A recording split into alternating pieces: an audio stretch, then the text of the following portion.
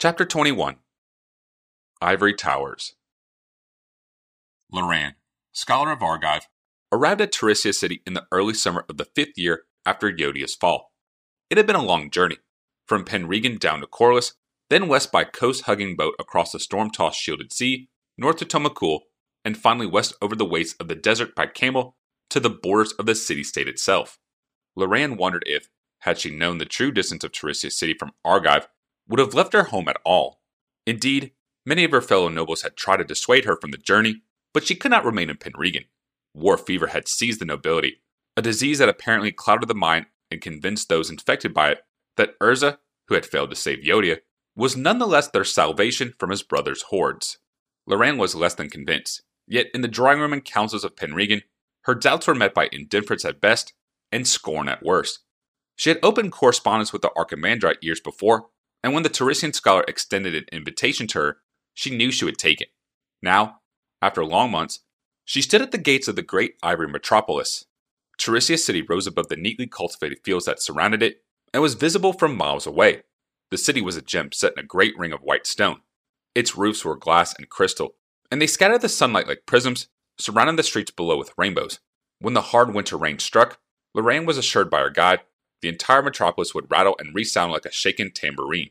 The city walls were of white stone, hauled from the distant Colican mountains, to the north by dwarves and their giantish slaves. Great towers of similar white stone ringed the city. They reminded Loran of chess pieces left behind by some idle god. Even those towers were works of art, for they were lovingly decorated with bas-reliefs of mythological beasts, winged lions, and elephants. It was within one of those ivory towers that Loran was to meet the supposed mistress of the Order of the Ivory Towers, the Archimandrite of Teresia City, first among equals of the Tower Scholars. Loran had no idea which tower belonged to the Archimandrite, but she inquired at the city's main gate.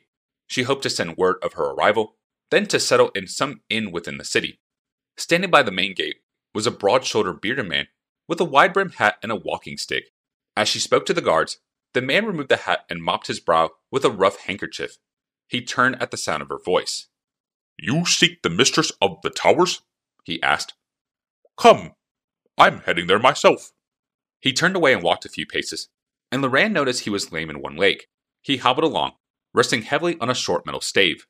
The man stopped and turned and looked back at the woman. "Argivian by your accent," he noted. Loran nodded, puzzled.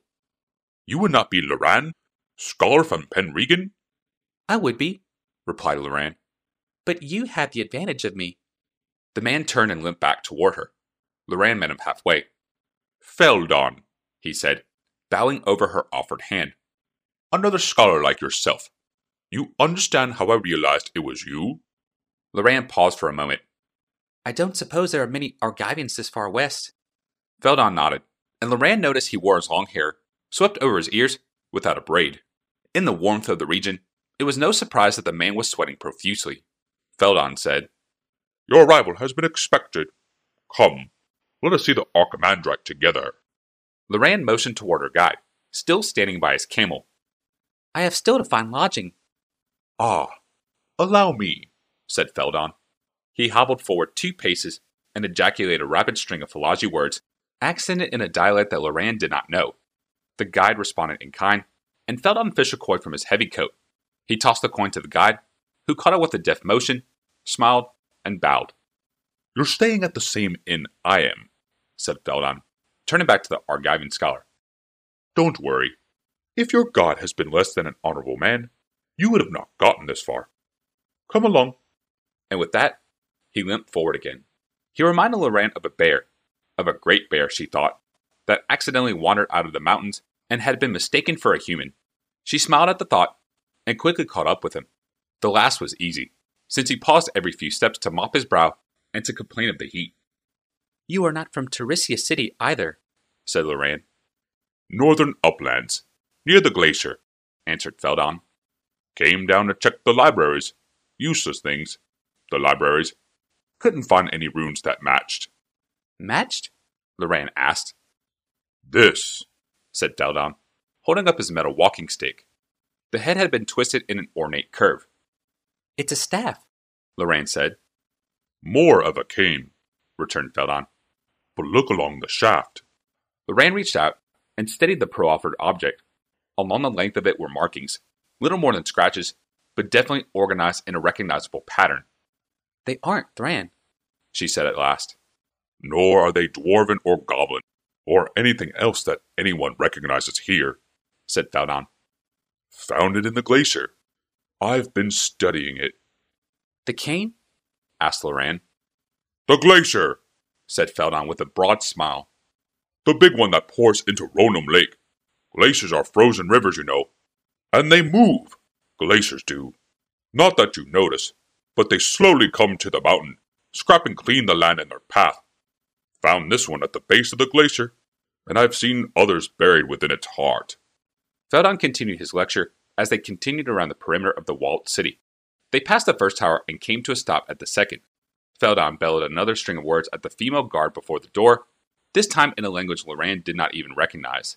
The guard bowed and stood aside for Loran and Feldon to enter. Sumifin, he said by way of explanation. They have a tonal quality to their language and make discussion quite maddening sometimes. The same word has several different meanings if you vary the pitch. You study languages? Asked Loran. When I'm not studying glaciers, replied Feldon, with a private smile. Actually, I end up knowing so much about the language because I needed to know more information about glaciers and could not read the old scrolls or hear the old tales in their original tongues. So I learned language as a matter of course. Your specialty is artifacts, correct? Old Thran devices, Loran specified. Like the two brothers, grunted Feldon. Misharan, what's his name? Urza, said Loran. Dangerous things, artifacts, said Feldon, and there was something in his voice that made Loran wary. By this time, they were past the reception hall and in the main room. The chamber was longer than Loran had expected and was dominated by a heavy table of lacquered oak. The walls were lined with glass-fronted bookshelves, within which were locked all manners of folios, scrolls, librums, and curios. Already the keeper of the tower, the Archimandrite herself, was moving toward them. Gliding would have been a better term, for the Archimandrite, a sliver of a woman with a pale and narrow face, did not seem to walk as much as she hovered above the stonework floor. Her long black hair spilled down her back in a single fall. Loran thought of the way she had worn her hair as a girl back into Cassia's camp. That seemed a lifetime ago. Good Feldon, said the Archimandrite. Her voice was soft, but firm. Loran could sense at once that she was used to others quieting in order to hear her.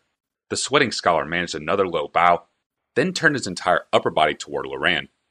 Gracious Archimandrite, may I present Loran, the Argivian, scholar of Thran artifacts.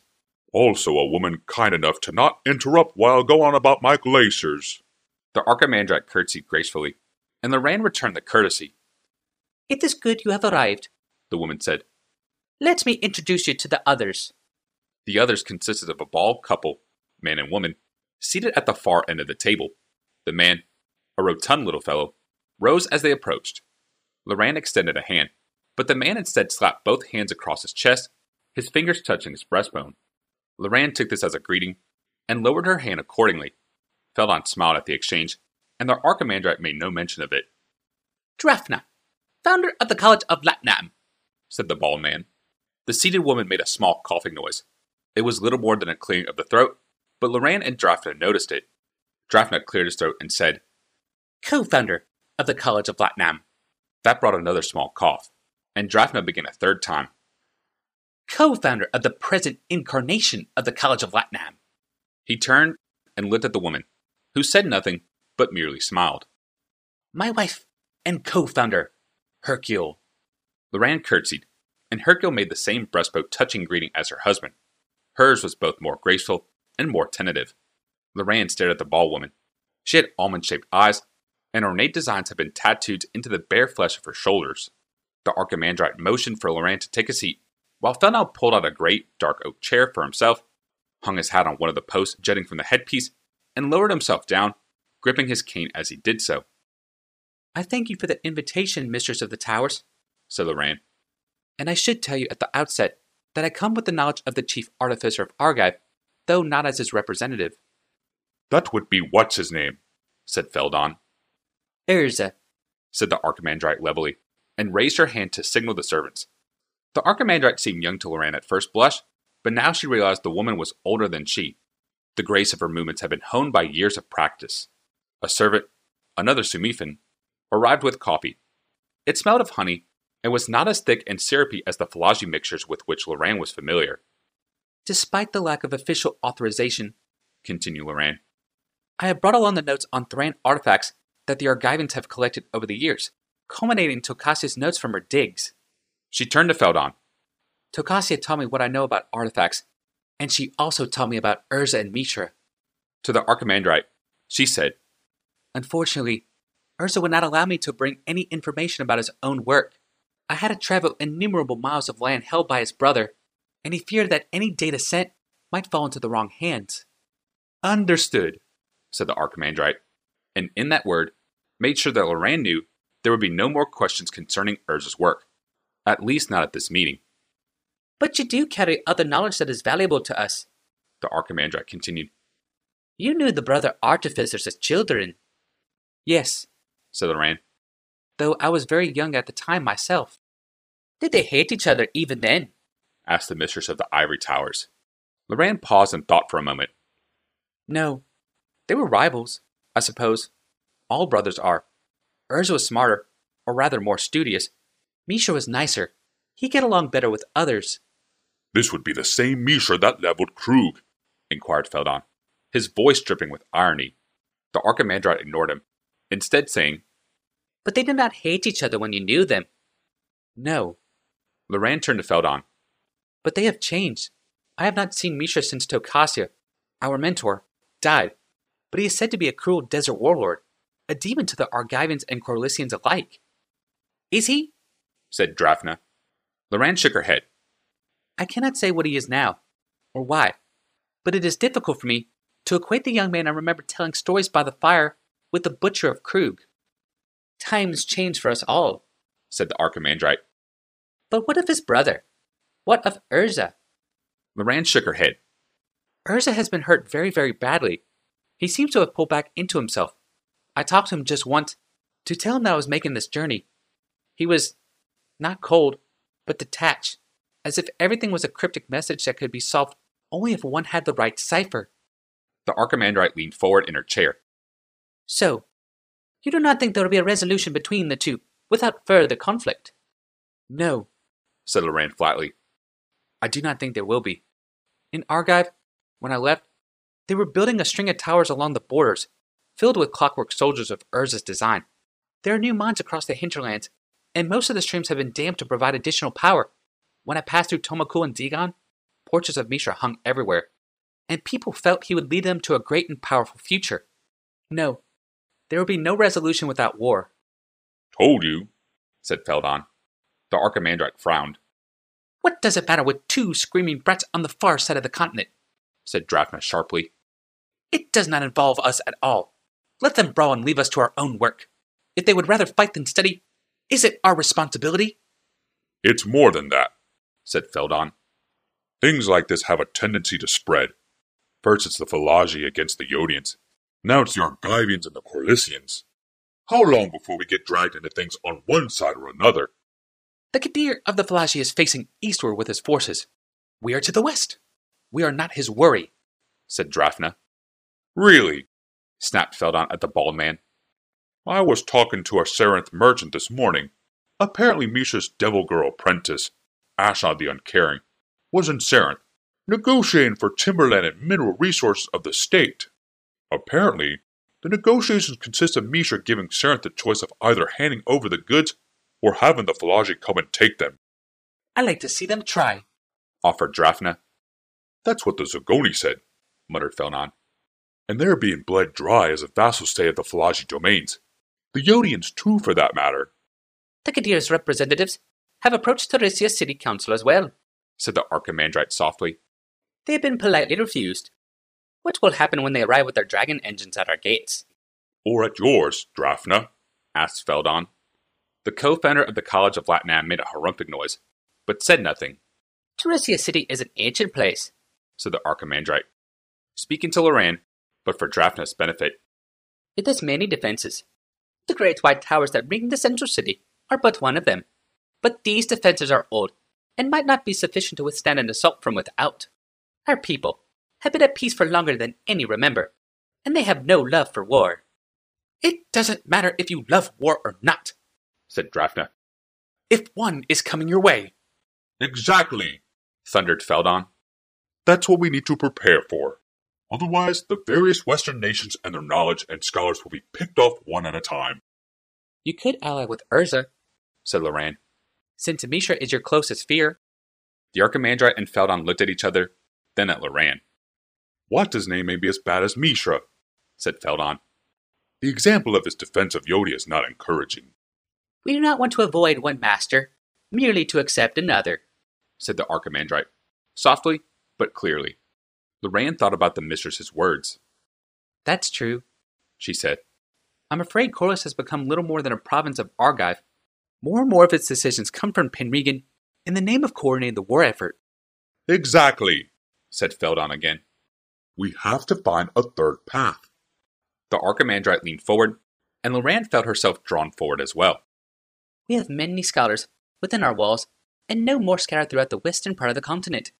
I propose we gather them here to form a union, a conclave, a gathering of knowledge that is able to stand up to either of the brothers' machines. I know several Saranthinian scholars who started packing the moment Ashdod arrived in their capital, said Feldon. And there are some shaman and witch women from up near the glacier who can aid us as well. The reputed song mages of Sumifa might cooperate, as well as astrologers and diviners who fled Zegon, added the Archimandrite. No, said Drafna. The others looked at the ballman. No, he repeated firmly. This is not for us. Latnam is far enough away that we do not have to worry about desert tribes. We are not interested. There was the shadow of a cough, so quiet none would normally hear it. Drafna looked at his wife, who cleared her throat again. Feldon raised an eyebrow, and the Archimandrite kept her face a passionless mask. Drafna scowled. I meant to say, we shall see, said Drafna, shooting a glare at the other scholar of Latnam. I have reservations, but we will make all resources and knowledge available. He took a deep breath and laced his pudgy fingers together. After all, we might learn something as well.